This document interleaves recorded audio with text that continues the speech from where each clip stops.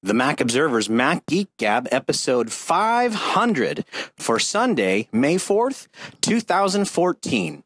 May the 4th be with you.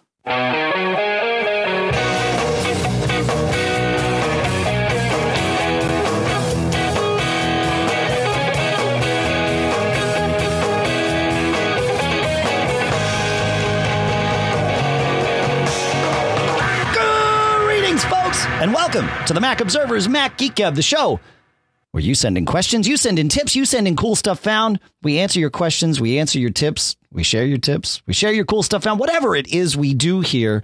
And today, of course, we're celebrating our 500th episode. This episode is sponsored in part by Smile at smilesoftware.com and also by iFixit at iFixitsoftware.com. Here in Durham, New Hampshire, I'm Dave Hamilton. And here in Fairfield, Connecticut, this is John F. Braun, but it's getting a little crowded here. Well, yeah, I'm back too. You know, I'm here in another part of Durham with Dave. It's Pilot Pete. Thanks for having me with you, gents. It's good to have the three of us here today. It is good to have the three of us here. And, you know, we so this is show 500, and we put out the call for ideas. We had some ideas of our own. We put out the call for ideas, and Rick Cartwright. There were a lot of great ideas for the record. Some of which we will come to fruition in upcoming shows, frankly. But Rick Cartwright on Google Plus said something that resonated immediately with us here, and we knew we had to do it. He said, you know, it's been 500 episodes. I would love to hear from other listeners on the show. And of course, that's the right thing to do here for episode 500, or at least part of episode 500. So we did. We reached out and I tried to pull in. I couldn't get everybody. Obviously, we can't get everybody in because that doesn't work. But and I'm sure it won't work with the number of people that we have. But we have the benefit of lacking any wisdom in this department and also lacking any fear. So we have brought on a slew of guests, in addition, of course, to the three of us here. I'd like to go around the room. Barry Falk, please introduce yourself. Oh, no. Greetings, everybody. Sorry, this is Barry. I am here. And thank you for having me on the show. I am at FulkB on Twitter. That's FULKB. And I've been listening to the show now for probably close to 8 years. Awesome. Thanks, Barry. Melissa? Hi, I'm Melissa Davis, otherwise known as the Mac Mommy. That's how you can find me everywhere else in the Twitters and on the web. And I've also been listening to this show for about the same time, since around 2007. Awesome. Brian? Great to be here. Hi, I'm Brian Monroe, IT consultant at Brian M. Monroe on Twitter from Palo Alto, California. Sunny weather here today anyways. Been listening to the Mac Geek Gab here probably for about a year now, a little more. And great show. Enjoy it. Thanks for having me on. Absolutely. And Allison? Allison Sheridan. I am at Podfeed on the Twitters and everywhere else, and I have no idea how long I've been listening to Mac Geek Gab, but I know I was cleaning some grout the first time. Of course you were. It's the best grout cleaning show there ever was. That's right. That's right. All right. And lastly, but certainly not leastly, Corey. Hey, my name is Corey Imdick. I own an iOS development shop, and I'm out here in Phoenix, Arizona, and I actually made the Mac Geek Gab app. I've also been listening to the show. I listened to episode 1, and I think the show was only on episode 15 or so when I started. So I've been listening pretty much the whole time.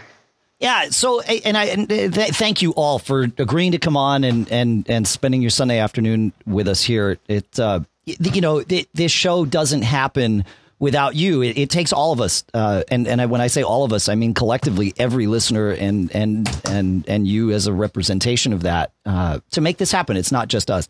So I'm really, really happy. And Corey, your story was interesting because and we certainly have listeners like you that started at day one or at show one, or that started close enough to show one.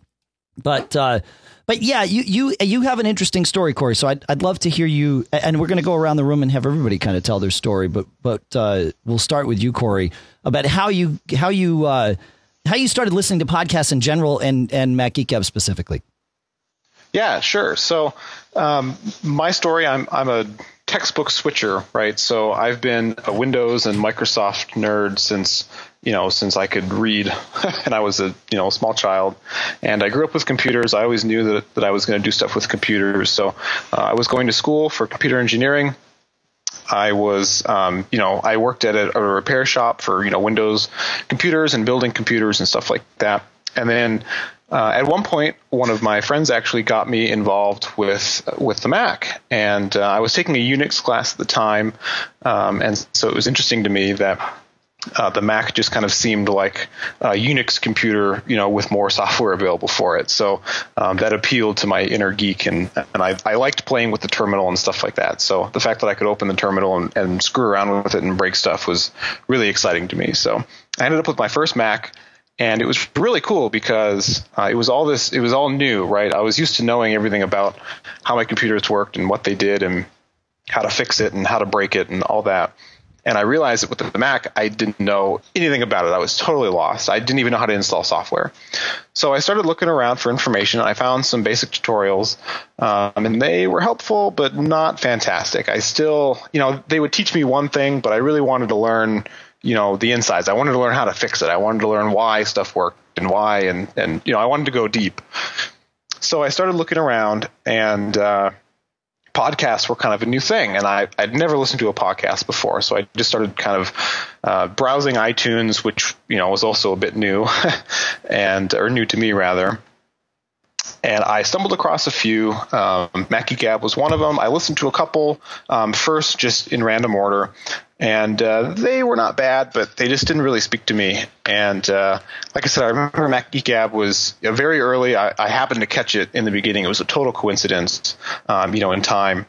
And I listened to an episode, and I thought, I really enjoyed it. I stayed up until like 2 a.m. just listening to a couple episodes. And I thought, wow, this is really interesting. I really am enjoying this, and I'm learning a lot of stuff. And I got to exercise my troubleshooting muscle, and it was a lot of fun. So I spent the next couple of days, and I grabbed all the episodes back to one, started at one, and I listened to them. And like I said, at that time it was new, so it didn't take very long. Sure. So I listened to all the episodes up to where I was, and I really enjoyed it. And it's taught me so much about, the Mac, and it really has gotten me comfortable with everything. And I mean, I owe a lot of my current inner geekdom, and, now I'm an iOS and Mac developer, right? So, I mean, it's really brought me everything that I'm doing today, and so I have a lot of I have a soft spot for the Mackie Gab. I guess that's what I'll say. Well, we have a soft spot for you, Corey. It's it's fantastic having you as a listener and been working with you on the app and getting to know you, and it's fantastic. So yeah, you really are like the switcher to the nth degree with as far as you've taken your whole foray into the Apple world. Very, very cool. Yeah, I really am. Yeah. What's that, Pete? Can I ask when you switched, Corey? Well, I looked it up the other day just because, when I was asked to be on the show, I kind of had to remember timelines and stuff. And it was, it was 2006, 2007. I mean, like I said, it was right when the show was starting, and I had switched, only a week or two earlier. I mean, it was right at the beginning that I started looking for it. So yeah, it was back then. I was in college and just trying to figure this stuff out. Cool. Very, very cool.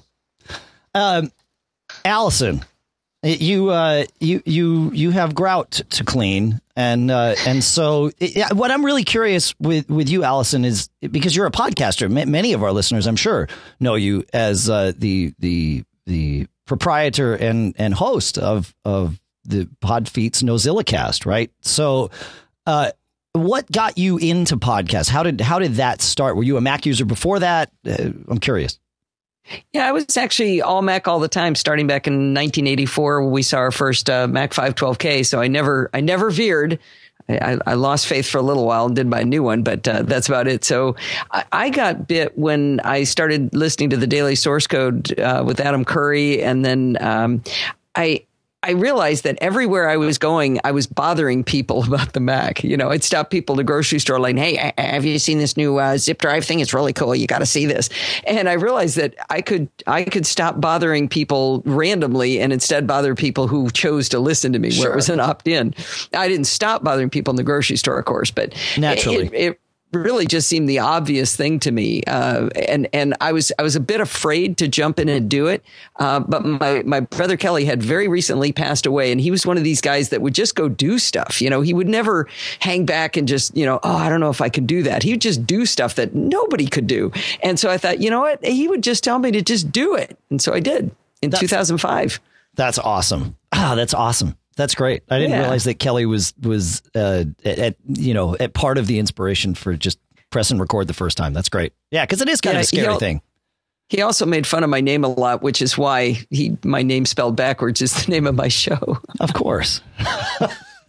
Great inspiration. Yeah. Hey, listen.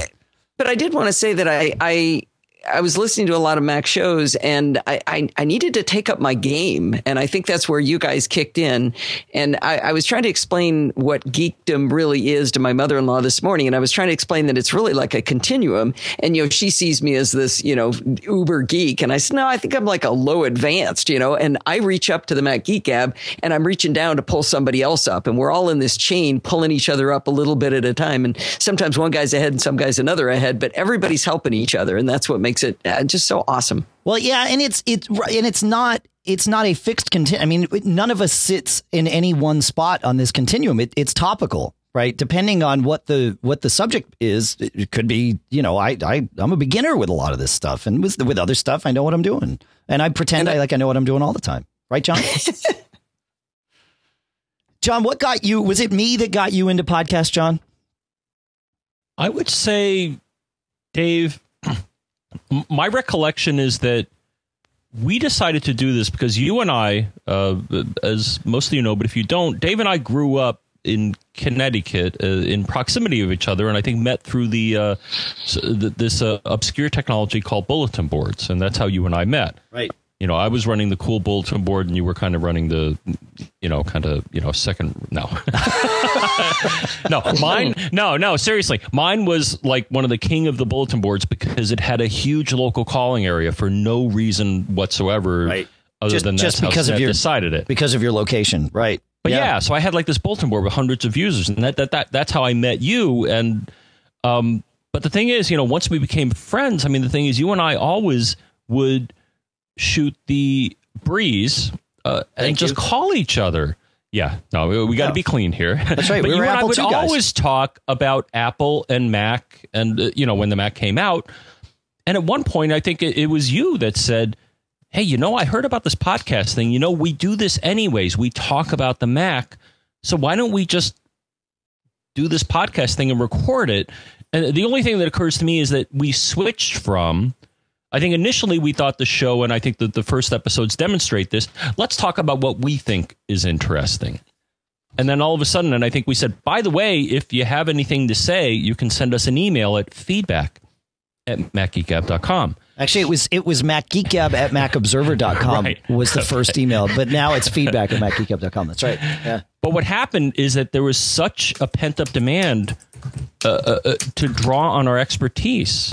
And so we transformed from a show where we talked about what we thought was interesting and cool to helping people solve their problems. Yeah. And it was awesome. Just how we morphed from something that was about us to something that is about all of us. So speaking of helping people solve their problems, Melissa, you have kind of an interesting story where podcast filled a gap in your life. You want to tell us about that? Sure. So I started listening to podcasts around the time that I had my son. I was working as a Mac technician in a school, and lots and lots of hundreds of computers actually, and I really had a great time doing that. And the long and short of it just didn't really work out health wise, and so I ended up deciding to be a stay-at-home mom. And that was a really scary prospect in the beginning, and I was terrified that I was going to lose touch with all of the geekdom, and at the time, I didn't even really consider myself a geek. I didn't really know what a geek was. And so the long and short of it is that I tried being a stay-at-home mom full-time, and that didn't work out too well either. I kind of got the itch to do private consulting, and what's the saying? You can take the girl out of the city, but you can't take the city out of the girl. It's kind of like that with tech and that sort of thing. You just can't stay away from it when it's your passion and you love to do it. And I love helping people, and I think that's kind of where I guess it's because I'm a natural mother in that way. I love mothering people. I love helping people in that way. I like, oh, I'm sorry, your computer's acting up. Let me fix that boo-boo for you, and that's kind of the capacity that I worked at the school. And I just kind of continued that throughout my private consulting, and listening to podcasts like Mac Geek Gab gave me the boost that I needed, the knowledge. It kind of kept me going, like, oh, there's other people out there that talk about this stuff, and they totally nerd out on the same kind of topics that I'm passionate about. And so I just kept listening, and I did started doing private consulting, and even to this day, all these years later, I can't believe it's been this many years, but all these years later, when I'm driving to house calls to and from, I listen to you guys, and you guys keep me company on the road, and I'm fish shaking in the air along with John, and I'm nodding my head along with Dave, and laughing and giggling the whole way. And it's just, and then meeting you guys, in person has been really surreal. And, we're part of the cool kids club, as John says. So speaking of geeking out, the first time when you started listening to podcasts, you didn't have an iPod. And so you needed to create this portable way. Yeah. So you created what you told me was a poor man's iPod. A poor man's iPod. Yeah. Yeah. So I used to, in the beginning, when I first started listening to podcasts, like they said, I didn't have an iPod at the time. This was back in 2007. I guess, I don't know, were they out by then? I just didn't have one. And I eventually got one with, they would give you like a free one when you buy Macs. And of course, we were in the academia discount, that sort of thing, because my husband's a school teacher, and I taught at the school. Anyway, so my son was a baby at the time, and I used to drag him. I used to put him in his high chair and drag him all the way to the back of the house where we have our spare bedroom, which is our office. And I would sit there and put him in the high chair, and I would feed him his pureed carrots while I was listening to these podcasts. And then I couldn't get enough of it, so I got bored with just trying to listen to them from the computer speakers.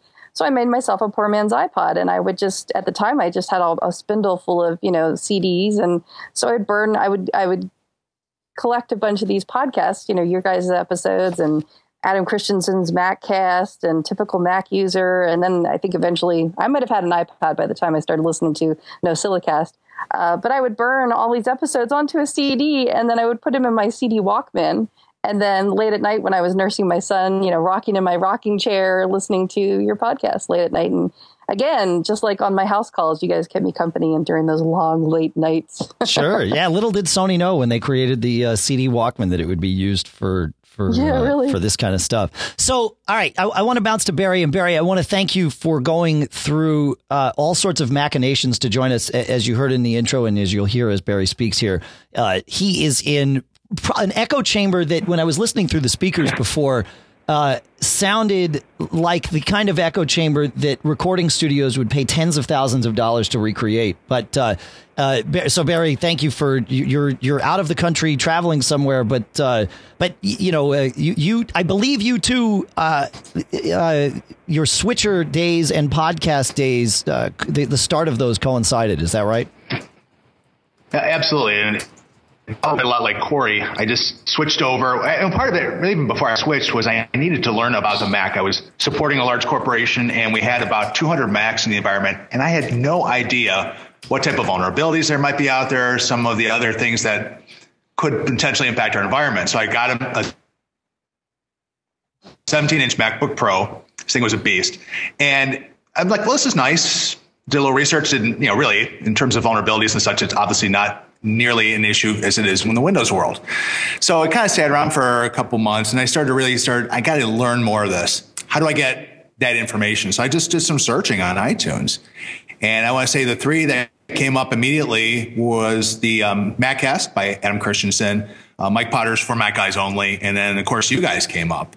And I like the fact that there were some different styles. Adam's and Mike's were similar, but you guys had a good banter between the two of you. So it wasn't just the technical stuff, which I loved. And I was just such a novice that everything was new to me, and you were teaching me.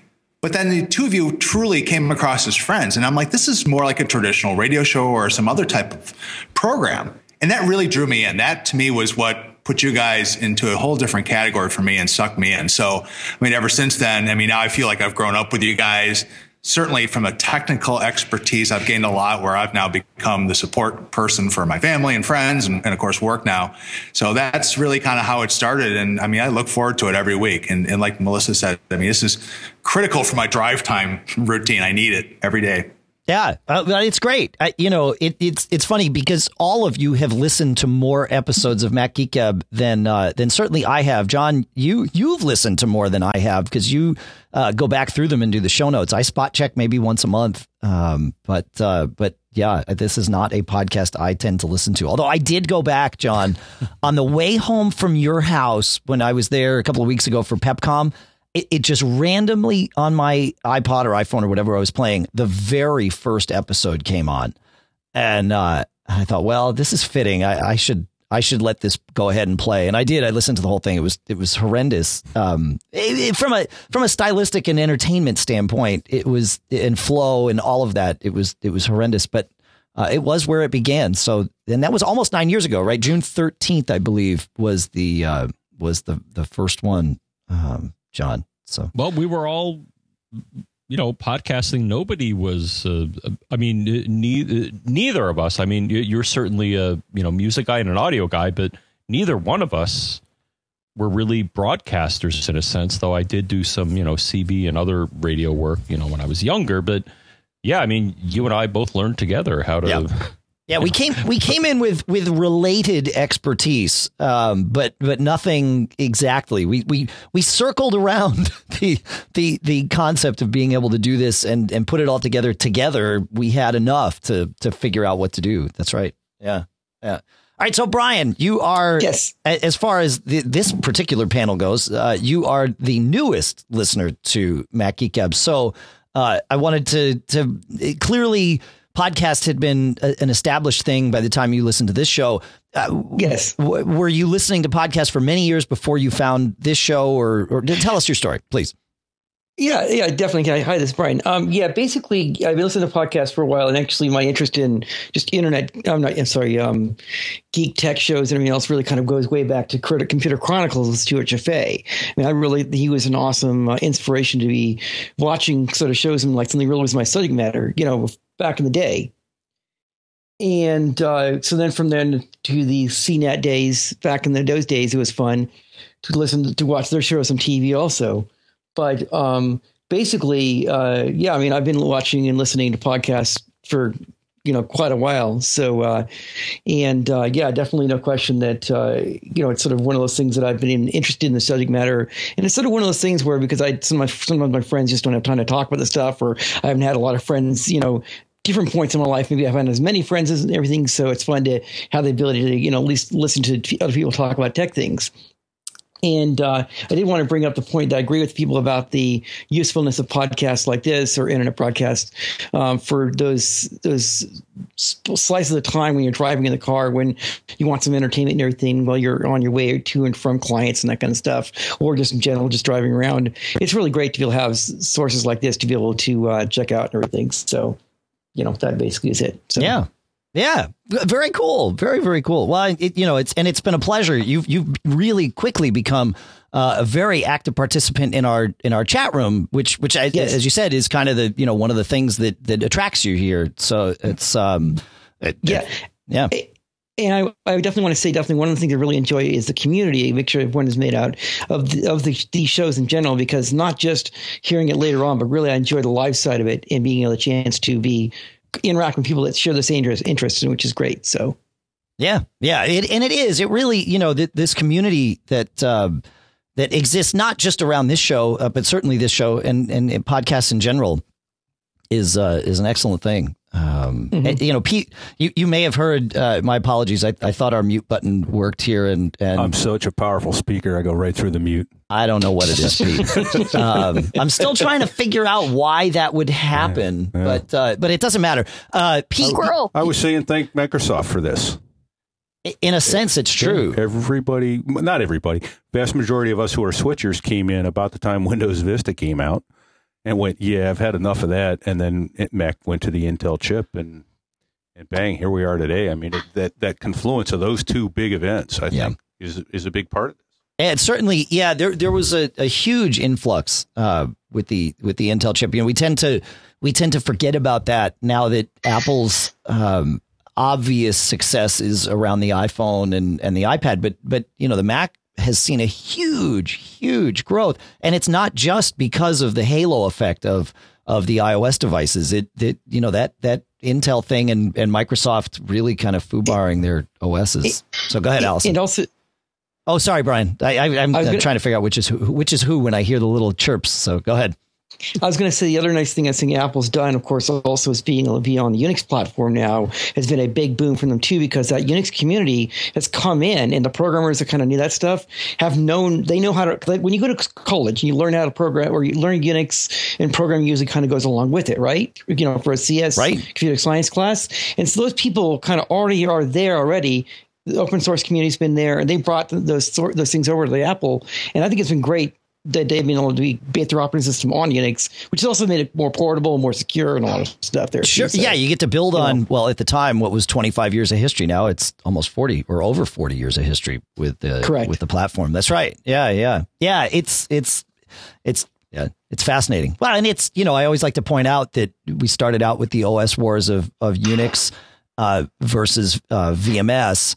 And we're still there, right? Because OS 10 is built on Unix, and Windows 2000 or Windows NT, I guess, was the first one that was built on VMS, and we're still there today, right? So it's fascinating that we. You know, that was a key point, I think, is that when Apple decided to abandon PowerPC, although it was a wonderful chip, I programmed on it. A lot of people have. What struck me as a brilliant move by Steve and everybody else was being in the room with IBM and saying, guys, you know, your chip kind of sucks. You know, you're really not, you know, pulling your weight. And they're like, oh, well, what are you going to do? You're going to switch it over to Intel? And they're like, yeah, guess what we've been doing in the labs for the last couple of years.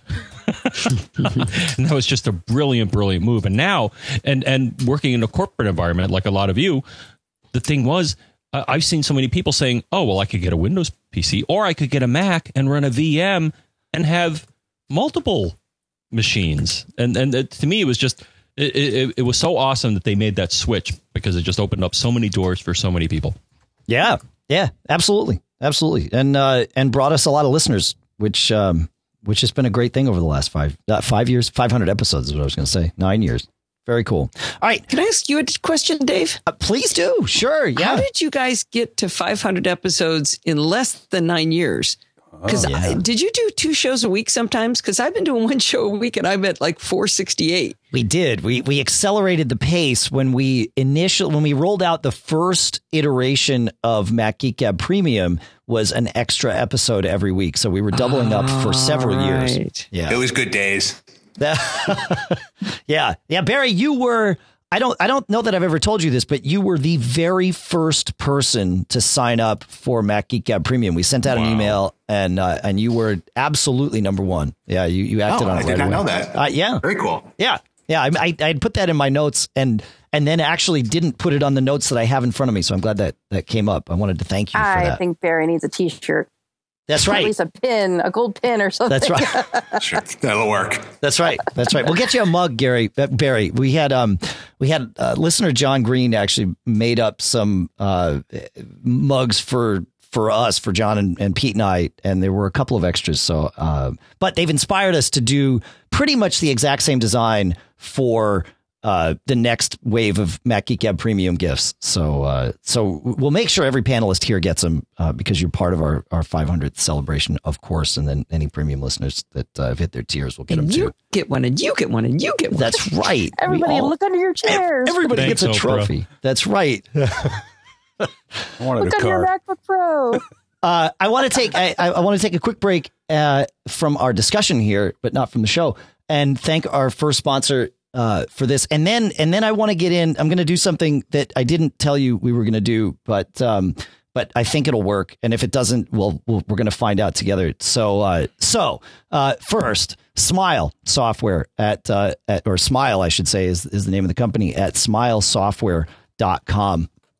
Smile has been a sponsor of this show for a long time. They were our very first sponsor of Mac Geek Gab, and I don't believe that they have ever taken a break since then. So our sincere thanks go out to Smile this month. And for this episode, I get to talk about PDF Pen Scan Plus.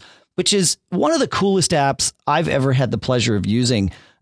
It, in a nutshell, lets you use your iPhone or iPad's camera to take a picture of a document and then turn it into a PDF very, very easily. And this is not something that's otherwise very easy to do.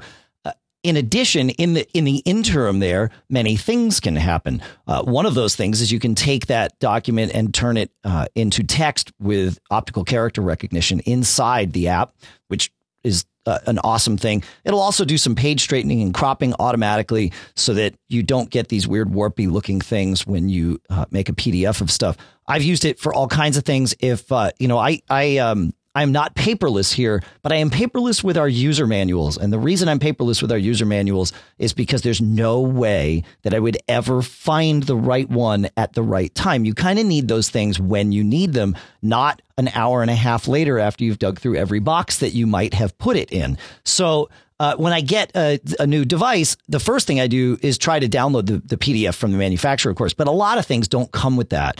They come with these printouts that are, if you lose it, you could never get it from the manufacturer and it's done. So I use it for that. And I take a picture, I take a PDF and I can save it right to Dropbox or wherever I want to save it. And that's that. And now it becomes a part of things, and I could bring it into PDF Pen. That's the cool part, and edit it right there. If I have some notes I want to make, if there was a serial number, for example, that is on whatever I bought, I can tack that right on there. So I've got it on there. I've got the phone numbers if I need to call, but hopefully whatever's in the manual can help me. They in version 1.3 of PDF Pen Scan Plus, they've added some custom paper sizes, including one for receipts, which is actually really cool because you can take pictures of your receipts, and maybe I should be doing that and be even more paperless than I am. Right now I just throw away receipts. So I am actually paperless with receipts. I'm just also recordless with them. So perhaps I could use this to be a little bit better with it. So check it out. You can see it all at smilesoftware.com. Of course, once you want to buy the app, it's an iOS app, so you've got to do that in the store. But you can certainly check it all out at smilesoftware.com. And please do send them your thanks for our thanks via you for sponsoring this show for so long. They're great folks over there, and they deserve every bit of success that they have had. All right. So I promised that we were going to do something funny here, and we're going to see how this goes. What we like to do here. It's great that we're all here. It's great that we've done this for 500 episodes together, and it's fun to reflect on how we all got here and all of that. But really, this show is about helping people and moving forward, and we've got. You've heard we've got some great minds here. So why not take this opportunity to not just answer questions amongst two of us or three of us with Pete here, but with however many. I've lost count of how many of us there are. Allison, you counted before. I counted and left myself out. So how many people do we actually have here? Can you tell me? I believe we have 7, Dave. 7. That's a lucky number for some. A lot of cooks. That's a lot of. That's right. Yeah. Thanks. That's not exactly the phrase you used earlier, but I said a lot of chiefs, didn't I? Yes. Yeah. And I used a colorful word for something else, I'm sure. But we're going to be less colorful here. Anand writes, and to be fair, John and I have seen these questions before, but this is truly Stump the Geek with everyone else here. And so we'll see where this goes. But I think it could be kind of fun. So Anand writes, I live in the UK and coming to the States for a vacation. This will be the first time that I'm traveling with just an iPad, no MacBook to speak of. A little scary. So my question is about the Airport Express use in hotel rooms. We're staying in hotels where I will have Ethernet for free, but will need to input passwords in order to access the internet. I know that people use the Airport Express as a way of getting wireless provisioning in the room for iPhone and iPad. However, I'm not sure how to do this. My main question is, can you do this where you have a password-restricted wired connection? Given the amount of jet setting you guys must do, I'm sure you are all over this issue. So, Barry, and we'll open this up to everybody, but Barry, I want to start with you because you are probably the most seasoned traveler that we have in our mix here. Perhaps next to Pete. I know Pete's looking at me like, hey, what the heck, dude? That's what I do. I know. But I want to throw it to Barry because, you and I do this all the time. That's right. No offense, Pete. None taken. Well, it is something I struggled with because I did try that. And the only time that I've been successful is if I'm staying at the same chain. In this case, it's a Hilton because they always use the same login. And so I would actually configure it when it was hooked up to a Mac once and it seemed to keep it. But you know what? I just found there's too many variables and I find it's just too unreliable. At least that's my experience. So I've really stuck to using a MiFi or other type of devices. Really? So I would have thought that if you connect, say, you plug the Airport Express into your whatever Ethernet network is there. When you first connect, say, your iPad to the Airport Express, and then it attempts to go out on the internet, I would have thought that that's the moment that you get the page that says, "Hey, you got to log in." Does it not tend to work like that? It didn't come up for me. It doesn't seem to come up with the actual page. Now, I haven't tested this in a couple of years because it was just such a frustrating experience. So. Sure. Unless they've changed something, I haven't been able to do it. Okay. If I may interject here, I used to actually work with a company that actually provided the hotspot software for these companies, kind of the back-end billing systems. Yep. And what happens basically in the systems here usually is it has to capture the first MAC address that gets on is the first one that's going to get on. Everything else is not going to get on. So that's why you need to have an actual travel router, in essence, where it's going to capture that address. The problem with the airport thing, and more likely it's not going to work as far as I can tell because it's not going to have the ability to – it may bridge it, but it's not going to act as a true router. Well, I have a feeling it's not going to work. You probably want to use one to call travel routers they have down at the computer stores, so. All right. Does that make sense what I just said? It does. Yeah. It's one of those things that makes me think, no, there's got to be a way, right? That the geek in me says there has to be a way, right? Well, the one thing I want to toss out, Dave, is that so there are two modes. I think there are two options here that you could do, and I think I've done what I've used in Airport Express with traveling. So one option is if you have it set up for bridge mode. I think that's probably the least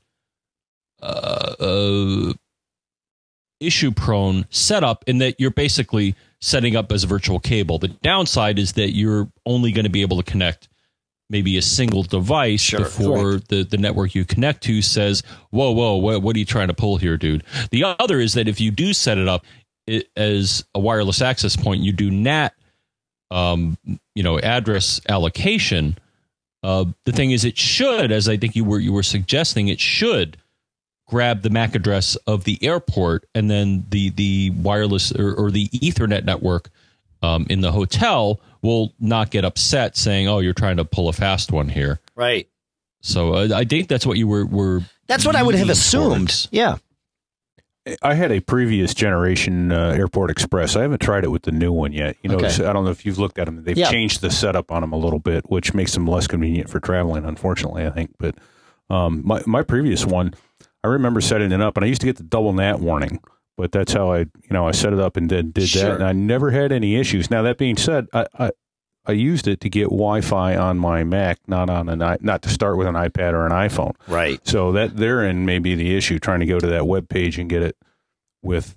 If it senses that you're on a mobile browser, it may not give you the login that you're expecting. Well, Pete, you bring up a good point too, because I've had this happen before, and it's not necessarily the end of the world, but the thing is, so most hotels, I think when you do log into their Ethernet, they're not going to give you an actual IP address. They're going to give, as you suggested, I think, they're going to give you one of these non-routable NAT addresses. Right. That's correct. And if your airport is set up with the same NAT range, so the thing is, you have I think 3 major ranges. You have 10 dot whatever, 172 dot whatever, and 192. And if your airport happens to be set up with the same, then it could be bad news. Though it's not impossible. It could still happen. It just warns you about it. Right. I typically like to use 172 because that's non-typical. I've seen most networks that I've hooked up to either do 10 or 192. They typically don't do 172. So I like to use 172 just because it's kind of oddball and probably won't give you the NAT warning. I have a question I would have asked the person who wrote in, and that is exactly what problem are you trying to solve? Why does this person suspect that they're going to go, if they only have their iPad, why do they need to use the Airport Extreme at all? Because the Or hotel Airport only Express? has Ethernet. Right. How does he already know he's going to a hotel from the 1950s? Yeah. I mean, seriously, Yeah. when's the last time you've been in a hotel that didn't have Wi-Fi in the United States? Well, I find the that other- traveling other places, but That's a good point. I gotta Connect say- multiple devices. If I'm traveling, No, I'd much hey- rather have Ethernet than Wi-Fi. But that's not the point. I'm with you on that, John. But Allison's right. I missed what you were saying, Pete. Well, he may be he may know that he wants to connect multiple devices for one price. You know, he said he or was only is- bringing his iPad. Yeah. Good Oh, call, okay. I was thinking Allison. iPad and iPhone and all that, or his wife. You know, okay. Yeah. One good point. one thing people don't realize, of course, maybe don't realize, and I bring up to my dad sometimes. So I'm starting to do this now. Is you actually can get on the Macs, you can actually have the Wi-Fi and the wired connections. So you'd have like a Mac with two network connections. You plug in the wired connection to the Mac that should become a router, basically. You actually can have it like share its internet connection, Sure. right? And then basically then it would actually provide that solution also. So if you had like a MacBook or you're bringing along or something like that, that you basically want to bring along to be able to do that kind of thing. So. All right. Well, hopefully that gave a nod enough there. So, all right, we'll move on. Thank you, everyone. We'll move on to Frank. Frank says, I have an issue with Mavericks. Every opened window auto hides as soon as another app is opened or launched. Allow me to explain. He says, as soon as I launch or reopen an app, all other windows from other running apps auto hide. They do not minimize, but they hide. Thus, only windows for the app most recently opened are accessible. For this reason, I'm not able, for instance, to drag text from a web page to text edit. Could it be part of the power save features that were introduced with Mavericks? I can't find any auto hide options in system preferences, and I even tried the secrets preference pane. How can I disable this behavior? Corey, I'm going to throw this to you. I know I didn't prepare you for this, but I seem to remember that you, and I thought it was you that had written in with something like this several years ago and saw this. Does this sound at all familiar to you, Corey, or am I misremembering? I don't think that was me because I don't remember having this issue in the past. But I do seem to remember if you hold down one of the modifier keys, like Option or Command or something, when you switch to another app, it'll hide everything except that app. So maybe if he's got a keyboard plugged in or something like that, maybe there's a button stuck or something like that. But I don't remember having that issue in the past. Maybe it was just so long ago I don't remember. But I don't think that was me. But, wasn't but you, at any rate, I would check maybe the modifier keys because that sounds like a familiar function that maybe I've triggered in the past and gone, what the heck's going on? And then realized, oh, I'm leaning on this button or something. Sure. Maybe his keyboard has a button stuck or something like that. Yeah, third party keyboard or auto modifier with the mouse or something. Anybody else?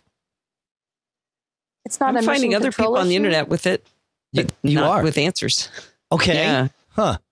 All right, Melissa, you chimed in there. Did you? I would dig around in the mission control preference pane and make sure that he's got it set up the way he wants, because it sounds like it's automatically rearranging the spaces depending on the most recent use or something like that. Yeah. Because if you look in there, the options listed are automatically rearrange spaces based on most recent use. You can either have that checked on or off. When switching to an application, switch to the space with open windows for the application. That's an option you could have checked on or off.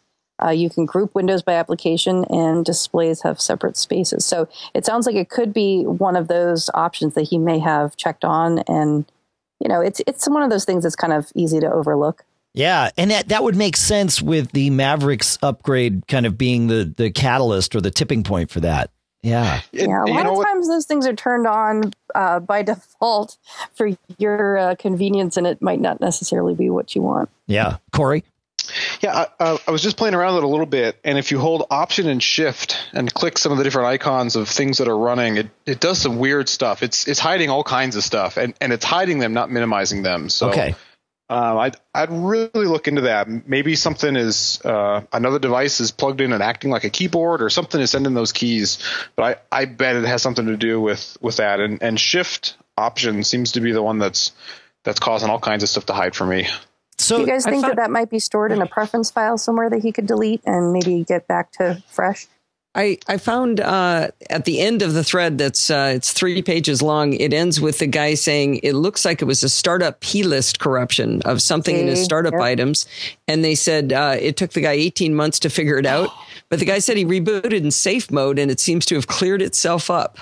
I assume he went back out of safe mode. Yeah, well, safe mode does quite a bit, right? It cleans caches, and it there are all kinds of maintenance things that are forced when safe mode starts. When John and I were researching this one, we found that there is still a latent thing from the very first version of OS X called single application mode, and that would do exactly what Frank is experiencing here.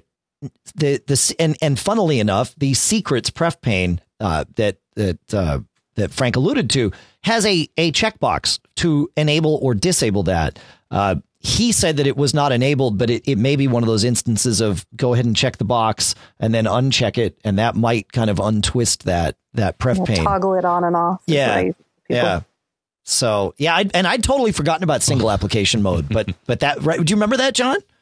That single up in I was only going to comment, Dave, in that you and I have seen this, and it has been a theme in past shows here, is even if the GUI indicates that something is set a certain way, OS X lies. Yes. I think it's in all GUIs, John. I always say when in doubt, just toggle it off and toggle it back on again. And I think it's due, and it's not Apple's intent to lie to us. But sometimes the GUI and the underlying P-list files or whatever, they get it. Yeah, there's something weird. I think a lot of times it may be permissions or some weirdness, but just because just because you have a GUI saying something is set the way it should be, it lies. No, Dave, you and I have confirmed this with numerous questions here. So you may want to, as suggested, get down and dirty and find that P-list file and whack it, and that may fix the problem. Just like the good old days, we used to constantly. What? Sorry, say that again. Corey? I write GUIs, and they definitely lie. Good. Yeah. All right. Let's see. I'm gonna jump to. You guys don't have the agenda. You don't care what I jump to. This is all new. Now you know how John and I feel when we're up on stage playing. He's going to the next item. Playing Stump the Geek. That's right. It's like how I feel when you jump around, Dave. Like I'm doing right now. Between us. That's right. So Rick writes, he says, I came across this hidden 5.9 gigabyte file in the root of my hard disk called inode 5601380. I'm not sure what it is or how long it's been there.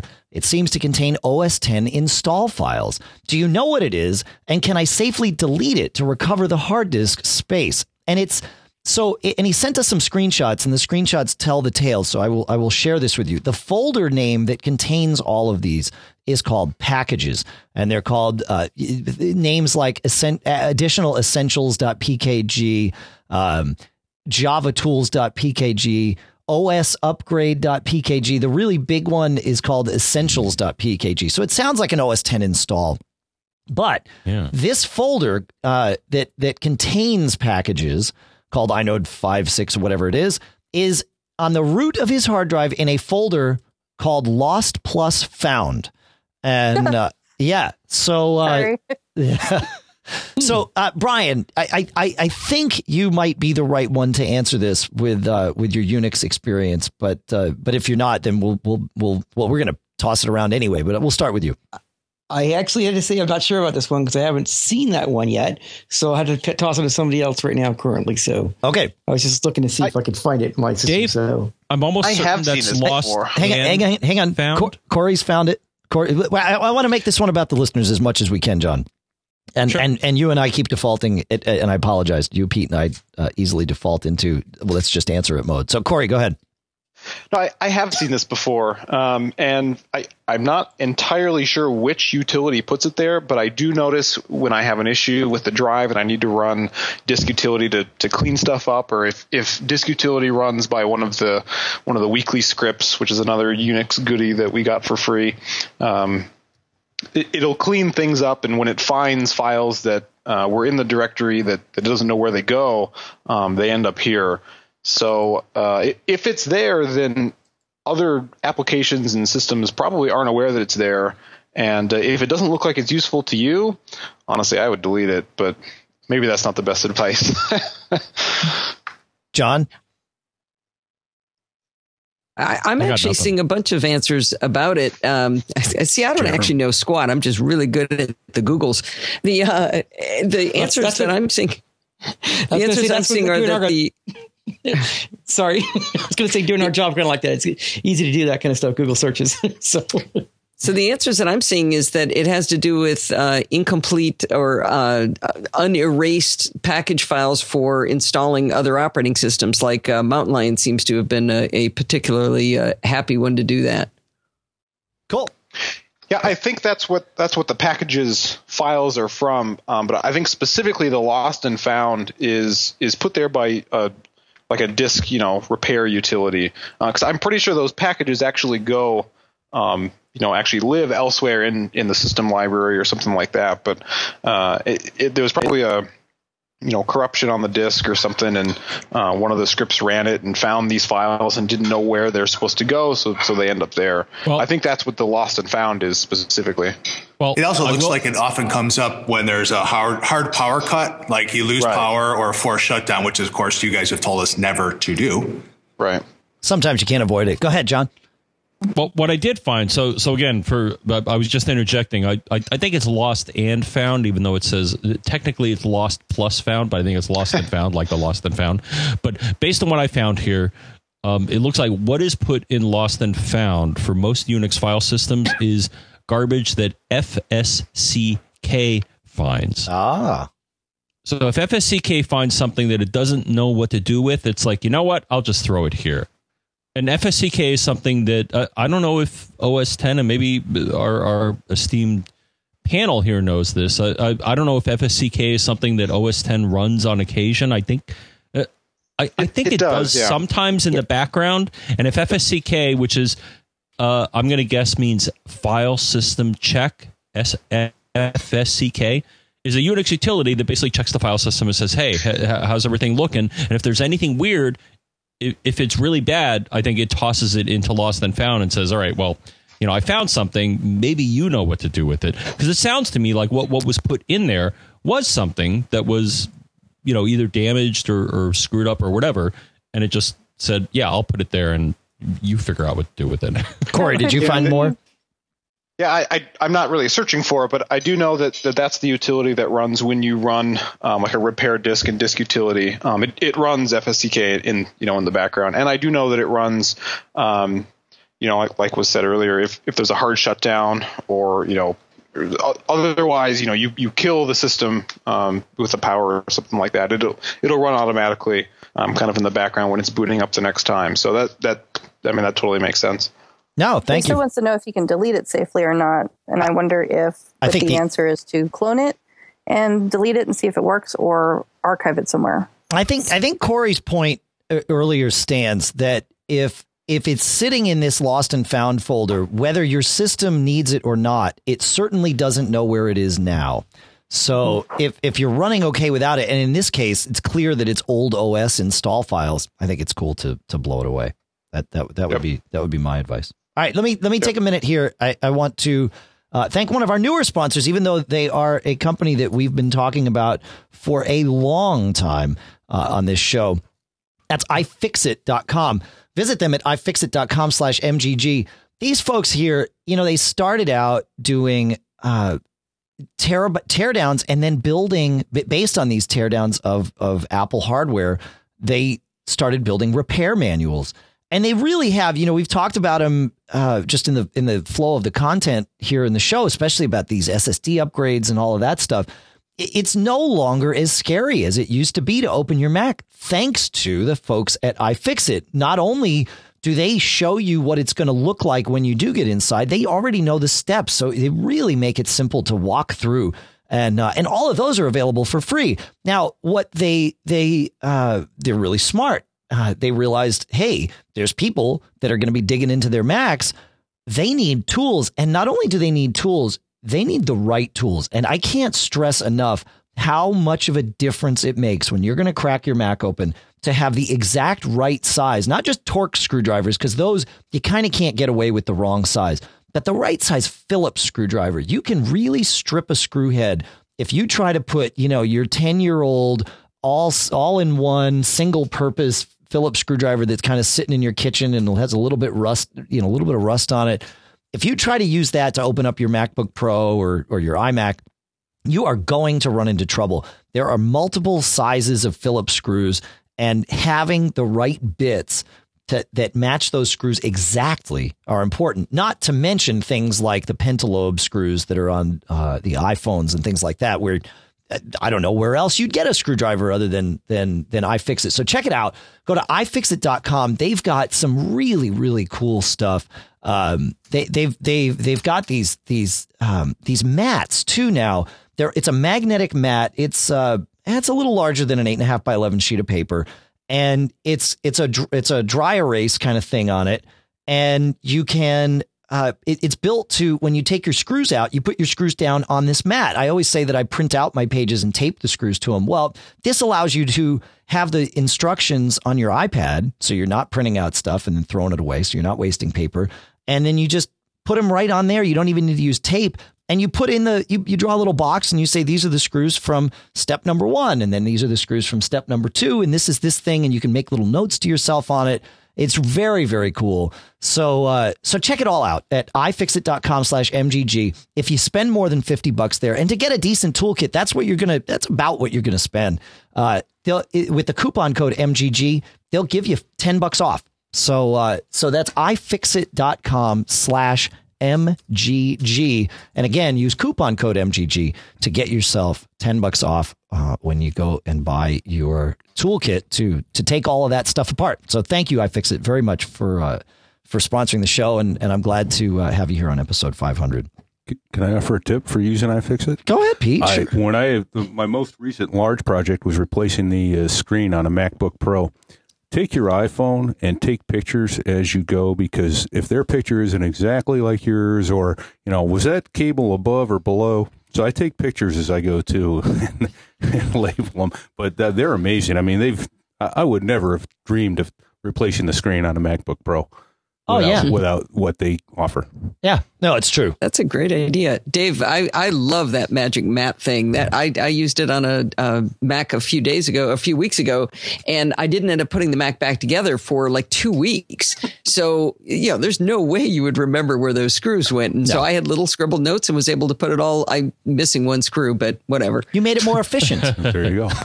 But to me, it's brilliant because the old solution that we've offered is you get an ice cube tray, you get some sticky notes.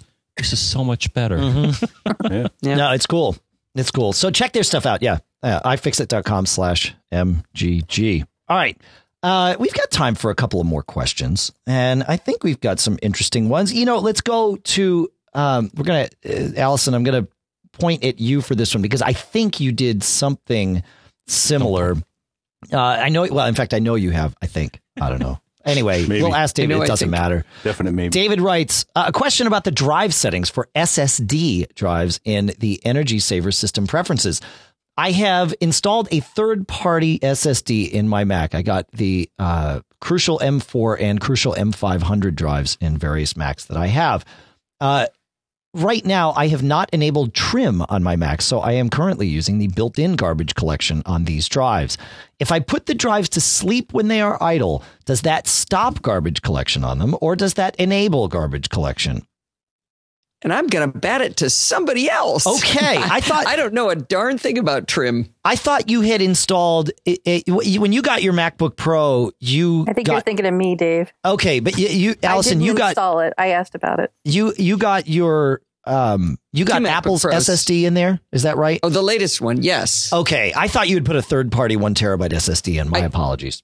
No, I did I put a third-party SSD in my previous 2 Macs, my 2008, my 2011, but I didn't do anything about trim. I don't know anything about garbage collection. Sure. Okay. All right. Melissa, I'm throwing this one to you then. I'm going to throw it back to John because we had a discussion about this. Actually, Barry might know. Barry's the one that I think enabled it. Didn't you, Barry? Let's bat it around. I was going to say this is one of the things what I love about Mac Geek Gab, because I didn't even think about enabling trim support because I have a third-party SSD. And last episode, you guys talked about it. Of course, I haven't been home to actually try it yet, so that's about all I know so far. I've always used trim support. I've been running on third-party SSDs since Dave said that was a good idea, and I tried it, and it is a good idea. By the way, if you're not using an SSD, find your credit card, because it is the biggest thing you can possibly do to your computer. We know we're inexpensive. Last week, and I'm loving it. I'm absolutely loving it. Dude, it's unbelievable. It's like buying a new computer. It doesn't matter how old it is. It doesn't matter how fast it is, how much RAM it is. It's inconsequential. If you put an SSD in it, it will be twice as fast as it was before. But anyway, as for trim, I've always used, I tried to steer away from the utilities because I don't always trust those. I don't know how they're doing, what they're doing, if they're actually patching files, because it is kind of weird to enable it. So I wasn't a big fan of the little utility apps. So I always found the actual patch command line that I could kind of look at. Yep. Yeah, and so I could see exactly what it was doing and do it that way. And when I did that, it's always enabled and it's worked, and I've always had good luck. And I believe as soon as you enable, trim support, I believe the drive is smart enough to either not run its garbage collection and get in the way, or do the garbage collection in a way that'll work with trim, because they are built to support trim. That's right. It's important to remember, and I actually had a conversation with Larry at Otherworld this week about this, because they sort of advise you on the Mac not to use trim, but it's not that they advise you not to. It's they tell you don't need to because of the chipset they've chosen for their drives. When you take a third-party SSD and put it in a Mac, the Mac doesn't enable trim because the OS X only enables trim by default on drives that come from Apple. However, if you take that same third-party SSD from OWC or Crucial and put it in a Windows machine or run it on a Mac that has Boot Camp running, trim is enabled. So it's not like trim is bad for these things. And in fact, if you look at the LSI is the company that makes the Sandforce chipset, which is the one that the good vendors use, OWC and Crucial. OWC certainly, Crucial may have their own flavor of it. I'm not certain, but it actually works better. To your point, Corey, their garbage collection kicks in. Crucial does say though, and this is an important thing. And David included this in his email. He says he was given a tip from Crucial. He says to force garbage collection on OS X Mavericks, boot the machine holding Option. This brings up the drive selection screen. Leave the machine in this state for a few hours. This will allow garbage collection. So I think that answered his question. It will not run when the drive is asleep, and that is true. It only runs when the drive's awake. Of course, that's true with trim as well. So sure. Yeah, and it's also worth mentioning that all of this stuff for garbage collection, that's all dependent on the vendor and what chips they use and firmware and all that. So while it might be best, for an OWC drive to use their garbage collection because it's built for that, one of the other manufacturers, it may not have garbage collection, or frankly, it might have it, but there's a bug that keeps it from working. I've seen that before. I've always used Samsung drives when I do it because I think they've got a pretty good price and they're really fast. And I always use trim just because I feel like the Samsung drives are probably geared towards Windows machines, which are going to use trim. So, right. But anyway, but it is important to know that for each manufacturer, it will be different. Right. So it's worth looking into. The benefits of trim are that the OS tells the drive when it's a good time to do garbage collection, and that's an oversimplification, but that's what it's now an arrangement between the OS and the drive, as opposed to the drive having to say, all right, I think we're idle, let's go, now's a good time. And that's why they say just boot and let it sit idle without the OS running, because then garbage collection will kick in. So. Yep. Anybody else on this one before we move on? I just wanted to say, it's not just, you have to double check the drive, not just the vendor, but actually the make and model of the drive, because I know you could have different firmware versions and different drives and that kind of stuff. So this is why when you buy a computer from Apple, all the stuff's all taken care of for you. Right. And if you do any of this third party like upgrades, you definitely have to know these things and have to look like the document I put in the chat room here, and something that look worthwhile to checking out, because there's all sorts of technical things you have to look at yourself if you become your own your own OEM basically at that point. So right. Yep. It's So just to be clear, I should enable it then, even though I have a OWC drive. Yes. Okay. Yeah. As long as I'm not going to hurt it and I'm not going to break it. No, you're not going to break it. Larry confirmed as much. It's fine. You may not see any benefits, right? It's because OWC actually builds their drives with 9% over provisioning, meaning that they leave. If you've got a drive that's, whatever, 100 gigs, it's actually got 109 gigs and you don't get to see those 9 gigs. Those are used so that when the drive gets full, you can actually run that drive right up to about 99% full without ever seeing any performance degradation. And they're not the only ones that do it, but they've built their drives so that this kind of thing can happen and it doesn't slow you down as the user. Well, hopefully they'll put something on their blog or something that clarifies that. They do. Yeah. I'll put the link in the show notes. Yeah, absolutely. And Trim Enabler is the program we want to use, correct? Yeah, there's a couple of them out there, but Trim Enabler is the one I've used and it works fine. Yeah. Or like Corey, you have linked to something in the command line that we can use instead. I could probably dig it up. It's been a while since I've looked for it, but yeah, I've always used the command line version. Like I said, that most of those apps are probably fine if everyone's used Trim Enabler with good results. That's probably okay. But one thing I heard specifically, the reason why I like to do the command line is because some of the programs basically take a patched version of the file from whatever operating system version they have and then just copy it over and overwrite yours, which is fine. But if there's an update or some reason that your file is different, maybe you're on a newer machine or you've since updated to another point release or something, you're going to get that old version from that app and it'll just overwrite it, and that might introduce more problems. Where if you use the command line, it's just going to patch it. Right. So you're the one that lives near me in Arizona, right? So when we get together over lunch, this is what we're doing, right? we can work that out. Yeah. Okay, sounds good. Mac Geek Gab, bringing podcasters and friends together all over the world. Right? That's what we do, right, John? We can do it. Well, right, but my only concern here, and I just want to make a point here. I'm nervous about this, so I understand why you'd want to do this. Okay, so when I come visit you, John, then we'll undo it.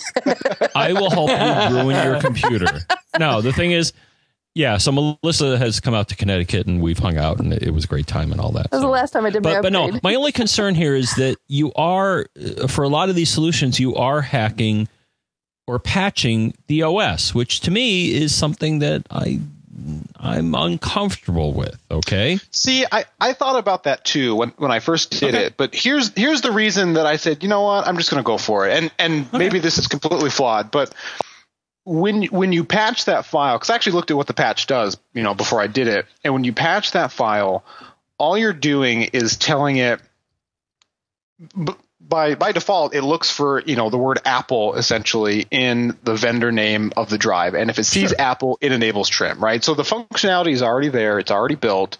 And in earlier developer releases of, I forget which version, I want to say Lion, but maybe Mountain Lion. But back then, early developer versions, it was enabled for all of them. And then later, they kind of added this check.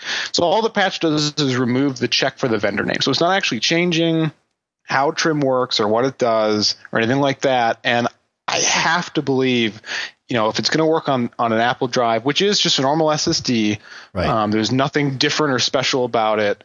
And so far, we've been doing this for years. It's never caused a problem. I feel pretty safe about it. Now, if it was trying to add Trim or add some other functionality, then I'm right there with you. I wouldn't touch that with a 10-foot pole. Right. The Trim exists in the OS, right? Right. It's a built-in function. So to me, the real issue is this is a big fish shake at Apple. Why is Apple being, in my humble opinion, stupid about this? Why are they disabling Trim? I think I know why. Because the first round of they're still out there, right? The older SSDs didn't always support Trim. Pretty much anything you buy today will, but older ones wouldn't. And so I think Apple said, you know what? Maybe the drive's smart enough to say, I don't understand that command. Don't enable it. But maybe the drive's not, and we certainly don't want to be responsible for that. So we're just going to take the uber safe route and only enable it on our drives. And if people want to figure out how to make it work on their drives, well, now they're outside of our realm, and that's fine. I think that makes most sense. So from a support standpoint, I from a support standpoint. Yeah, absolutely. So it sounds like just like they're doing with the jailbreaking the iPhones and that kind of stuff. Bingo. Again, they know people basically going to do it. They're obviously going to work actively against certain kind of hacks anyways, but they know that they're not going to waste the ends of the earth to keep everyone in the world from jailbreaking, in essence, so. It seems like that cat and mouse game has died down a little bit, actually. It doesn't seem like they're going after jailbreakers like they used to. No. Yeah, that's right. It's not this. Yeah. To me, the ideal solution is to eliminate the need for trim whatsoever. I mean, why should the OS be responsible for this? Maybe it makes sense. Oh, no, it totally makes sense. The OS should handle this? Yeah, because here's the, and now we're way deep into a trim conversation, but it's okay. No, we might as well finish this. What happens with the SSD? And we explained this a couple shows back. Yeah, I know trim cleans things up and makes it more efficient. Well, yeah, I think I get it. Yeah, but I'm going to explain it for the benefit of our listeners, right? So when you mark something as deleted on an SSD or on any drive, it doesn't actually erase the data. And all that happens is it says that space is now open. But when the drive goes to write to it with an SSD, and this is different from a rotational drive, the SSD has to first erase the space and then write to it. So it is a two-step operation. It can get very slow. The idea behind garbage collection is that, and trim is just a part of this umbrella garbage collection process. The idea behind garbage collection is that the drive goes through and wipes out the data that is sitting in these unmarked or unused cells, so that when you go to write to it, you're able to write really quickly and you don't have to wait through this double operation. What normal garbage collection does with the drives with built-in stuff is it can only run when the drive is A, on, and B, not being accessed by the OS. So the drive has some smarts in it that waits, and when it sees that, okay, you're not doing any operations, good, I can go and get some garbage collection done. And then as soon as you say, hey, I need to read something or write something, the drive says, oh, okay, priority goes to the user, garbage collection stops. So it's possible, highly unlikely, but possible that in that scenario, if you're constantly beating on the drive may never have an opportunity to do its garbage collection. With trim, the OS gets involved. Trim is just the operating system's way of saying to the drive, now is a good time for you to do your garbage collection, and let's go ahead and do it. So that's what trim does. It's a handshake between the OS and the drive in terms of when garbage collection should happen. So it is a good thing. In theory. No, I get it. It's an artifact of how older drives worked. It's a hack to make SSDs more efficient. Yeah. No, correct. Correct. That's right. Yeah. I'm just hoping someday the next generation SSDs will make this not necessary, or next generation OSs will make it not necessary. Yeah, that's it's certainly possible. Yeah. All right. I have one question that I wanted to make sure we got in this show, because it's one that I would love an answer to, but I really don't think I have the best answer to. Listener John writes, I have a MacBook Pro which accounts for my two sons, age 6 and 8, with parental controls turned on. I've had various problems with it blocking websites that shouldn't be blocked. For example, in the iTunes store, when the music section is selected, it says it's blocked by parental controls. It has a button to add to the website. It says it will require authentication. However, when the add site is clicked, it goes to a blank page and doesn't bring up a dialog for authentication. In Firefox, it informs me that there's an update available. When I tell it to update, it continuously tried to connect to the server, but doesn't ever do that. I'm aware that I can go into parental controls/logs and see what's been blocked and then approve those things. However, nothing shows up in relation to these problems. There are also long-standing issues, such as administering parental controls from another computer, where it gives an authentication error yet still brings up user details. I'm wondering if you have any suggestions. As far as I can tell, the OS X parental controls are buggy, poorly implemented, and not really well supported. I've found nothing useful from Googling. It seems the only option is to turn off parental controls. What do you do? And so before I talk about what I do, I want to look to Melissa. I want to start with you, because you're both a consultant and a parent. And then we've got Barry and here and Brian as well. So this is the perfect time for us to get this question answered. But Melissa, I want to start with you. Go ahead. I hate parental controls. I really do. They've just been awful. They've never been very good. He's right. He's absolutely correct. They're very, very buggy. They're not very well supported. They never really have been. I don't know if they ever will be. I've kind of lost hope in parental controls. Let me just say that. I do use them, but my guys are little, so they're not really getting into a whole lot of websites yet. Yeah. And I'm kind of using them just so I can kind of eat my own dog food and see just how icky it really tastes. Other than that, if I were a parent like him and I had older kids, I would probably start learning how to do this kind of stuff at the router level. And I know you guys are just going to love that, jump all over that, because that's just what you love to do. But I would seriously either abandon parental controls or use it sparingly, or don't even, pick and use some parts of it. My kids actually, this is funny that you asked this because I've been dying to tell you guys this. My kids hate parental controls because it does this countdown thing at the end. Like one of the settings that I actually ended up disabling because I couldn't find a way around it was it does this countdown at the end. Like I have it set to say, okay, log them out just in case he wants to tinker around with it in the middle of the night. Not that he won't. But, again, I was just trying to practice it. I was thinking like a teenager, is going to want to be on their computer late at night. There is an option in there that you can give it parameters for turning it off at a certain time. But it does this countdown thing, and it says parental controls or your computer will log out in, and it does this countdown. And it freaks the kids out, like just as they're starting to fall asleep. The only solution around it was to make sure that they muted the computer before they went to sleep. But of course, that's not a really good solution. I even looked in VoiceOver. I couldn't find any way to shut that darn thing off. So that's another thing that I hated, and I just ended up scrapping. But as far as blocking websites are concerned, yes, I have experienced that same thing. Sometimes you just wonder, well, what the heck is it really actually blocking when it doesn't really go to the website at all? So yeah, I mean, my answer to that would be just, if it's not working, I would find another way, like, using the router, because I just don't think it does a very good job of, blocking all the sites, because it'll block sites when certain apps try to launch, because you don't realize, and I know John likes to use Little Snitch. It's when you enable parental controls, it's almost like Little Snitch because it lets you know things that are going on in the background that you wouldn't otherwise know about. Sure. So it's kind of funky that way. Sure. So I don't know. I would dig around in the router settings if you're comfortable. Yeah, and Melissa and I think that's probably the right path. And actually, I take that to a DNS level. So OpenDNS actually provides that's what I was thinking of. Yeah, they're decent. I really use it sparingly, and I think for me, it's an opportunity to work with my daughter so she understands what's appropriate and what's not. We try to have her do most of her computing with us anyway, right? So you have good conversations about what's appropriate, what's not, and try to let her make those decisions as opposed to forcing technology. Because frankly, the more you put controls around, the more she's probably going to want around them somehow. Yeah. And she's probably picked up a good few tips from my past sort of history on how to get around things. Yeah, don't let your kids listen to Mackie Gab yet. That's right. Yeah, exactly. Yeah. But if you just said stupid kids. No, I said don't let your kids. I actually leave them on right now only because I plan to turn them off only because I'm trying to set a precedent. I want my kids to understand that mommy has control over certain things, and I want him to see every time he tries to go to a website now, even if it's just it's something innocent. He's 7. He's going on 8. He's not doing that kind of stuff. But there are a few sites that I don't really like because of the predatory advertisements and stuff.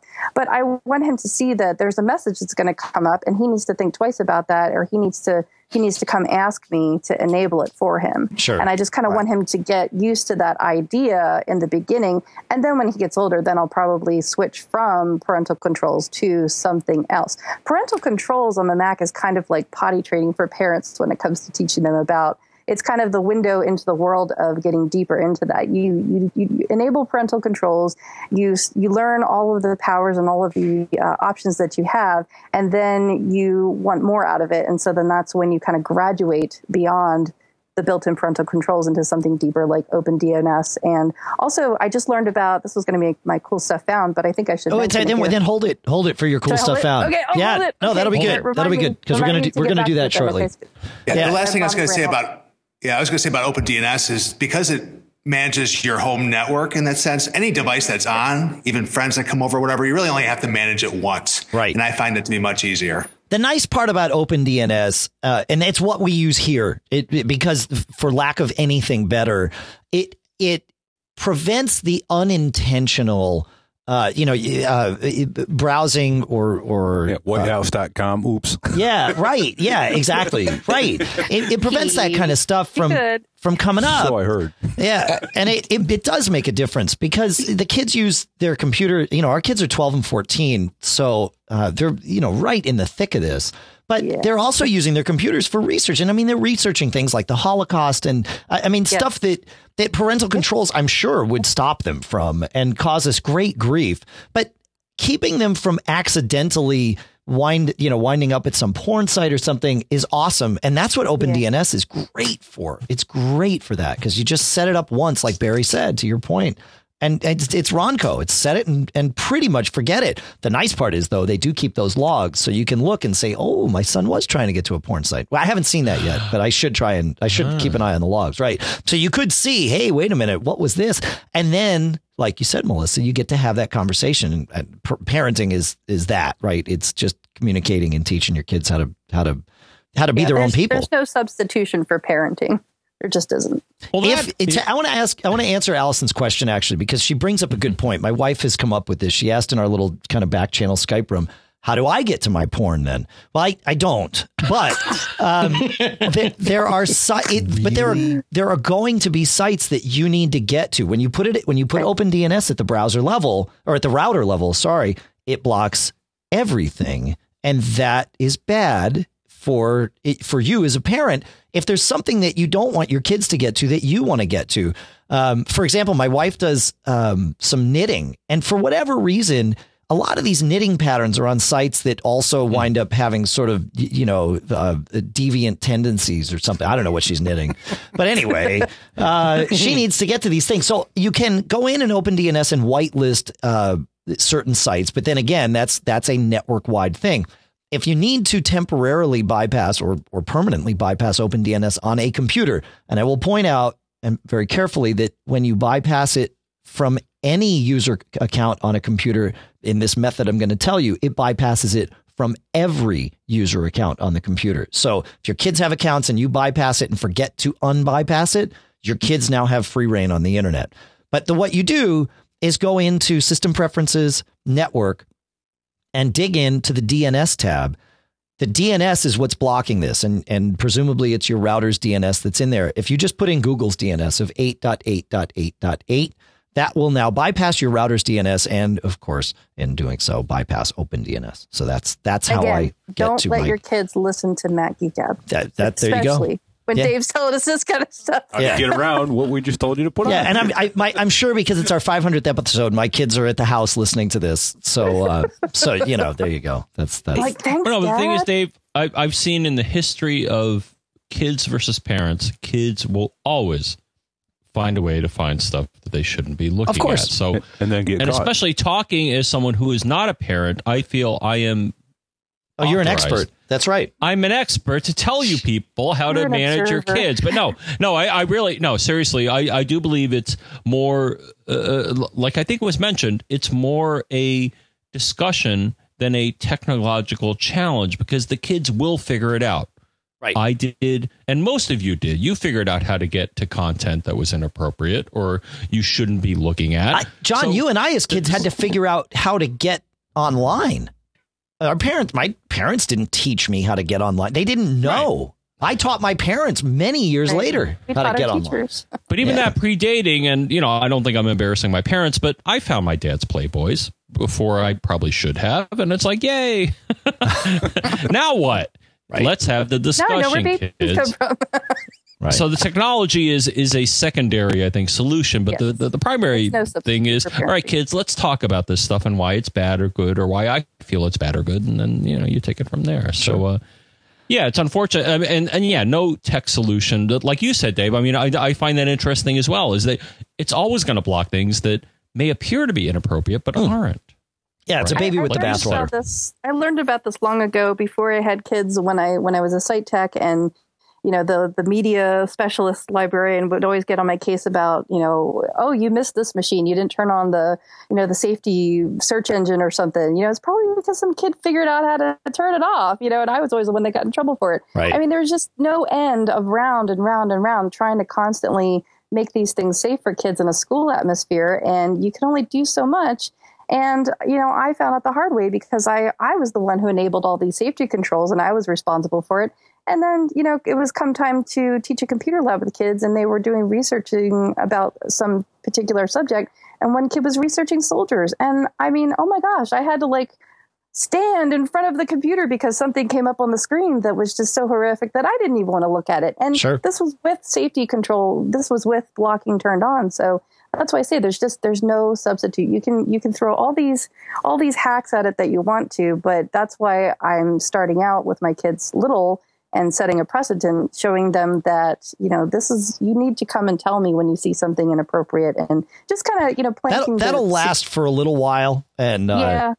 But you're right. I mean, but you got to start somewhere. Yeah, absolutely. You show that communication is okay. And it's okay for them to come and talk to you about things that they don't understand and that you're there and they're not going to get in trouble for accidentally. And at this age, I mean, that's certainly what's happening. It's accidental. Just wait until your parents come to you with their computer problems, and you find out that the reason why they have this virus or this Trojan horse or this some kind of malware is because they were on a site that they weren't supposed to be in. That's really fun. Thank you. Yeah, not saying that that's happened to me, but there you go. All right, so we are coming to the end of this party here. Thank you, everyone, for joining us. I want to go around the room one last time and make sure. Now we're going to do our cool stuffs found. We're going to do our cool stuff found segment. So we're each going to mention a thing and take it from there. Brian, I'm going to start with you. Awesome. Hi. I got the iOS app. Actually, it's also available on OS 10. I'm not aware of that, but it's also available there. It's called iNet App. It is a program that lets me go out and do port scans and see what devices on the network very quickly. I use them on iPhone, so I'm on a client. I log into their Wi-Fi, and I can see what devices are on there very quickly, which is great because, of course, trying to find out that printer or other device is getting on the network, well, it's real easy to find out using this app. So it's called iNet App, and it's inetapp.de. Apparently, it's the website. You can go there or search it for it in the iTunes store. Awesome. Thank you so much. That's great. Thank you. Barry? Okay, I'll talk about also an app. It's called Hue Disco. And if you have the Hue lights, the one that change colors, the neat thing about this is it enables the microphone on your iPhone, your iPad, listens to whatever sounds, music, whatever you're doing, and will change the lights accordingly to the beat, based upon the volume. And it's just a really cool app, especially if you're having a party or just want to have mood lights changing over the course of time. You can adjust that too. So it's, I believe, $2.99 in the App Store. Awesome. Thanks, Melissa. Okay, so my cool stuff found, and then I have a little bonus for the end, but I'll save that later. All right. I'll give that to you later separately. You know what that is. My cool stuff found is called, it's a website. It's called gargoyle-router.com. I'll paste that link into the chat room. Sweet. And like we were just talking about, this is why I didn't want to forget about this. I just learned about this. This is a way that you can hack into your router and adjust things on the firmware upgrades. These are for, like, the classic example that I saw that they gave for using this was if you have a home network, or say you have a roommate who's using BitTorrents or something, you can throttle the bandwidth and you can do all kinds of fun things in there, but useful, fun things. Wow. So check that out. Gargoyle-router.com. Now I want to go check that out right now. That's cool. I know. All right. Let's see. It's time for Allison. Well, I'm busy playing with Gargoyle Router right now, Dave. Can you come back? Or? Yeah, you bet. I know. I'm all distracted. Post that. I know everybody's going to be like, oh, squirrel, cat, shiny thing. I didn't know where to go. I got all lost here. I'm just kidding. I am really excited about something I found out about recently. It's a way to do activity monitor to your iPhone using a tool that's buried inside of Xcode. So inside Xcode, there's a tool called Instruments. So if you right click on Xcode and you drill down through the package contents, you can get to an applications folder and find Instruments. And I've written a little tutorial that walks you through how to get it to work, because there's a couple of tricky bits to get it to go. But you can basically come out with these neato graphs and watch what's happening with your iPhone, like while it's asleep, if you suspect it's burning up battery when it's asleep, what kind of processes are running, that kind of thing. This tool has a ton of capability I don't even barely touch on, but it's a way of doing this super geeky fun thing to your phone and watching graphs, and you can see all the sort by CPU utilization, everything. It's really fun. Wow. Cool. So I gave you the link to that tutorial. Just wrote it today in the car, actually. I know. It's awesome that you're doing these blog posts. I know I tipped you over the edge in mentioning that in a previous show, but it's awesome because you do such a great job with these that people need to know about them, and having them in all in one is the right way to do it. So. All right, cool. Thanks. Awesome. Yeah, of course. Corey? Yeah, so I actually have two cool stuff found items today, and the reason I have two is because Dave informed me that I guess one of them was already talked about on the show, but I think it's really cool, so I'm going to talk about it again anyway. That's awesome. And this one is actually similar. Yeah, no, I don't care. So this one's actually similar. John does that all the time, so it's totally cool. Well, I figured, I wanted to get in the spirit of the show. So anyway, this is similar to the tool that Brian actually talked about. It's called Fing, F-I-N-G, and it lets you scan a Wi-Fi network, and you can see devices on them, their IPs and MAC addresses and stuff like that.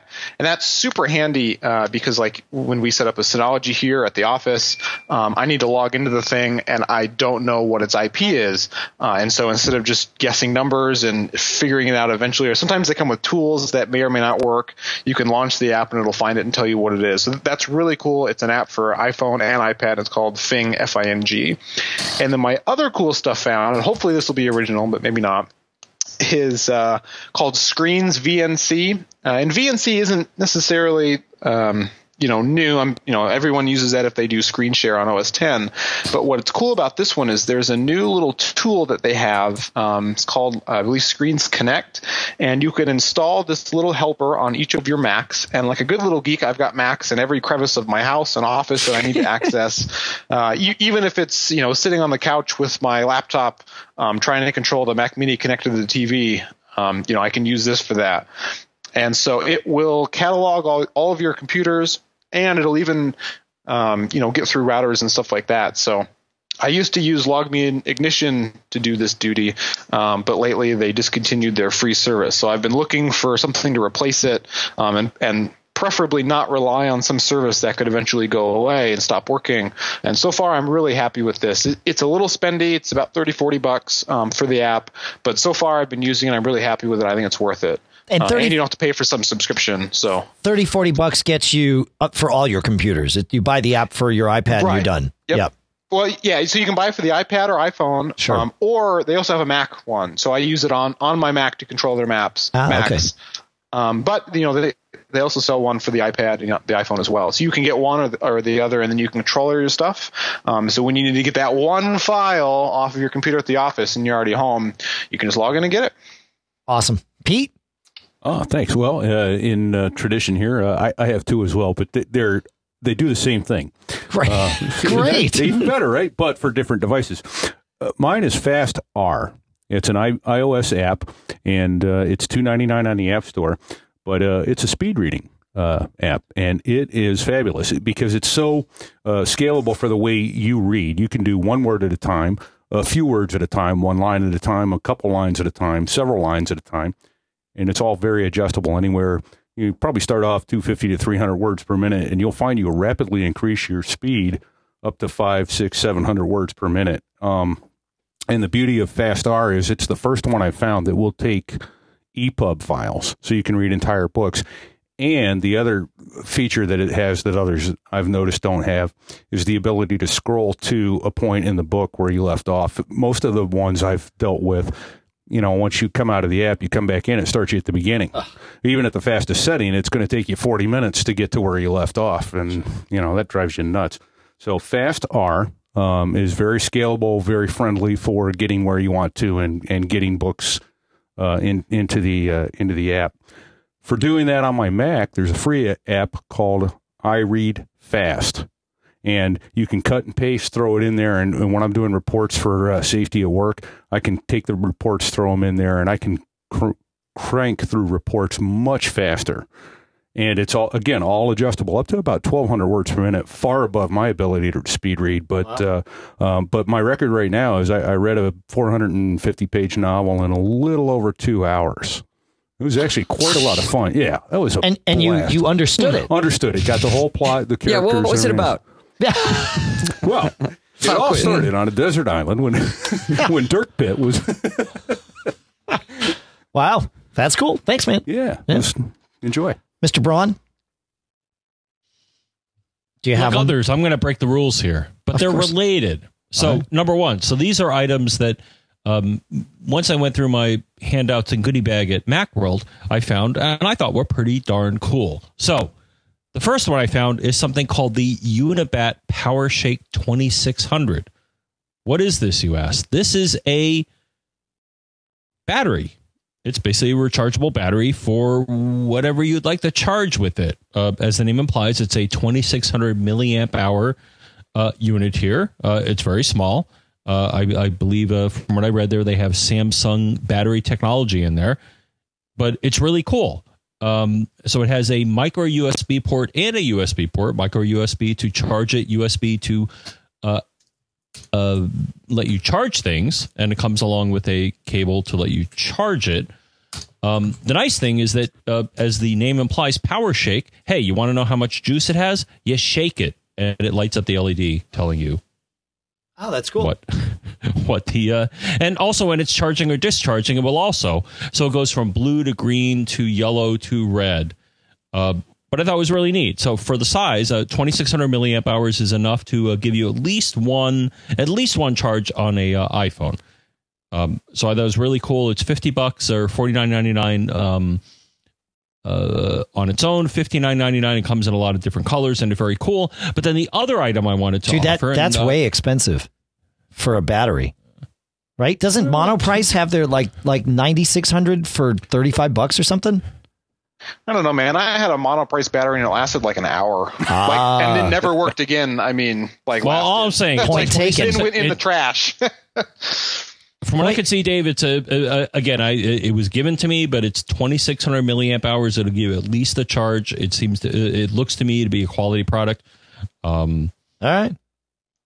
So again, $50 or $60. I like it, but the feature. I mean, the shake feature is kind of cool, and it reports the status and all that. It powers down when it doesn't need to be powered up. So I thought it was cool. But the other thing I got, and some of us got this in our goodie bag at Macworld, but I thought it was relevant because it kind of relates to this. So it's the Skiva, Skiva, Apple certified 2-in-1 Lightning and micro USB charge and sync cable. Hey, John, before you go too far, you can't actually buy those. I've been waiting to do a review on it because they're not available. Oh, yeah, no, they ran out. Because I have a link to their website, and they say it's available because we got it in our goodie bag. Back. Right. And to me, the thing is, it's cool. So it's both a micro USB, which the product I just mentioned uses micro USB to charge it, and then it's also a Lightning cable. So it's a 2-in-1 cable, but I thought it was such a cool concept because I could use it for two different things, both charging my devices and charging my chargeable devices. Right. Very cool. So I'm sad that you told me that it's but maybe now it is available. Maybe it's back. Yeah, maybe it's back. I even wrote to the guy and he said, yeah, I know. We don't have any right now.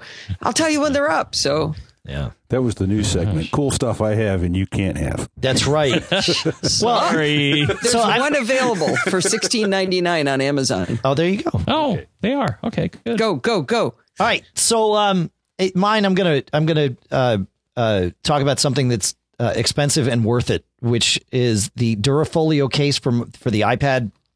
I've got one on my iPad Mini, my Retina Mini, but they make it for the iPad Air as well. It's from Spec, and it's not cheap. For the iPad Mini, it's $60. It is the case that I have wanted since the day I got my iPad Mini, and it just recently came out. They were showing them off at CES. It's all the drop testing and mil-spec and all of that stuff that you would ever want. really comfortable in your hand, doesn't really add much thickness to the iPad. It's minimal enough that I don't mind it, and I'm pretty picky about that. The way they've utilized magnets on it, of course, they have magnets for turning the screen on and off and keeping the folio part over. So no more of that silly little tab on the iPad mini, which drove me crazy. But they also have magnets to keep the back on the case so that the back isn't flipping all over the place when you're just holding your iPad in your hand. And they've done a really nice job with it. It's $60. Absolutely not an inexpensive purchase, but to me, well worth it. What generations of machine does it cover? I believe it's the iPad mini, the Retina iPad mini, and the iPad Air. Okay, That's so it. not the fourth. I don't believe they have a Durafolio for the fourth, but they have they just hadn't made a good folio case for the iPad mini in my eyes. Right. So they had made good folio cases for the other ones. Yeah. So yeah, that's sort of where I was on this. So, all right. We already mentioned, but for one third time, feedback at MacGeekGab.com is where you can send in your comments and all of that stuff. You can also call us at 206-666-GEEK, which, folks, is 4335. Very nicely done. Sweet. And I want to go around one more time and give Twitter handles. Of course, the show is MacGeekGab. I'm Dave Hamilton. We're going to run around the room. So, John? John Abrona, Twitter. Yeah, that's me. That's it. Yeah. Good. Barry? FulkB, that's FULKB. Melissa? The Mac Mommy. All one word, no spaces. Brian? At Brian M. Monroe on Twitter. Allison? At Podfeet. Corey? Mine is my name, which is Corey Imdick, and my last name is spelled IMDIEKE. Say that 10 times fast. Pete? At Pilot Pete. There it is. Sweet. Thanks. Thank you so much, everybody, for coming on the show and doing all of this with us and just being listeners. And, you've all contributed to the show in ways that the rest of the listeners probably are unaware over time. It's fantastic. So I'm really glad that we got to celebrate 500 together this way. Good. Congratulations. My heart. Thank you. Yeah. Thanks. Thank you. Yeah. Dude, the band. You I renewed know. the band. I did. You renewed their contract. Outstanding. That's right. Much to the dismay of some, I'm sure. Much to the dismay of one. I'm not sure who that one is, but I know we had somebody complain. I got to say, between us here, they're really not big on original material. So that's right. Yeah, but they're really good at this. That's right. Well, yeah. I mean, they're consistent. That's good. Right. I do want to also thank Michael Johnston from the We Have Communicators podcast, and of course, Get Appler at getappler.com. Cashfly, CACHEFLY.com. Gives us all the bandwidth to get the show from us to you. The podcast marketplace, of course, includes BB Edit from Barebones Software, PDF Pen Scan Plus from Smile, Gazelle.com, Squarespace.com with their coupon code MGG for 10% off. iFixit.com/MGG with their coupon code MGG for $10 off. Rage Software, they've got a coupon code coming, and because you asked for it, so we'll talk about that in an upcoming episode. And I think that's as far as we go with this. It's been great for these 500. That's it, right? We're done, John. We're not going to do any more. Oh no, we got to do more. We'll be back next week. Series finale. For next 500. Another 500. We have more. That's right. We have another 500 worth of questions in the queue, so we might as well just do another 500. Thanks, folks, so much for joining us. We're going to try this together here at the end. We have one lasting piece of advice that we would all like to share with you, and that is 3, 2, 1. Don't get caught. Made up.